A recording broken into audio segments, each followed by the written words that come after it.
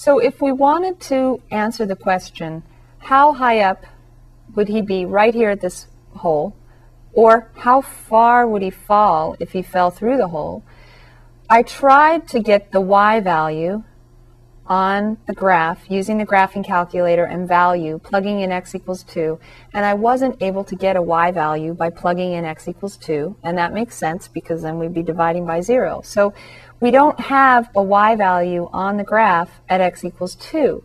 So the question is, how could we figure out how far he would fall if he fell through, or if he were just hovering right over this hole, how high up he'd be? Now when we look at it, it looks like it's somewhere around 12, but how can we be sure just from looking at a graph?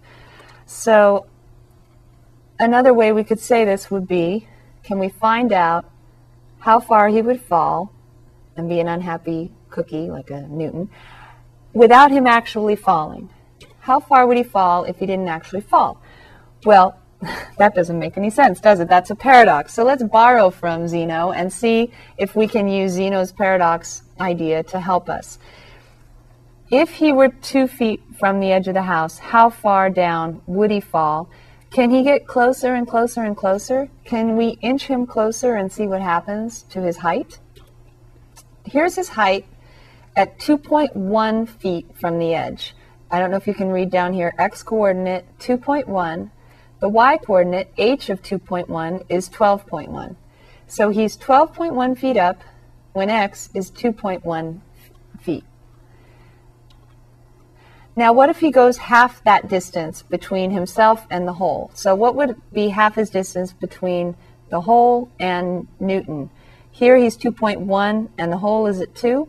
So how about if he went to x equals 2.05? Half the distance between 2 and 2.1 is 2.05. Now what's his height? 12.05. And what's half the distance again? 2.025. And the y value, h of 2.025, is 12.025. So it does look like he's getting closer and closer to 12 here.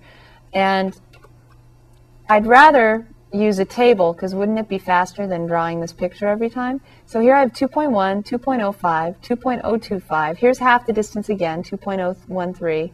And his height is 12.013 feet.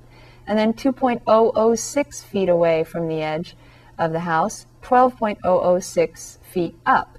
And each time I'm getting closer and closer and closer, 2.003, 2.002, 2.001, I'm getting closer and closer to 2 without actually getting there, because look what the computer tells me if I try to evaluate x equals 2 in the function h of x. It says, wait a minute, you're dividing by 0, you can't do that. That's a disaster. So I look right beforehand and I say very, very close to x equals 2. The y value, his height, is 12.001 feet. So he's just a little more than 12 feet up when I'm just a little more than 2 feet away. So this concept of the y value that he's getting closer and closer to, his height that he's getting closer and closer to, we are going to call a limit. What's the limit of all these y values as all these x values get closer and closer to the number in question, 2. So the y value is limited by, it looks like 12. It looks like the y value is getting closer and closer to 12 as the x values get closer and closer to 2.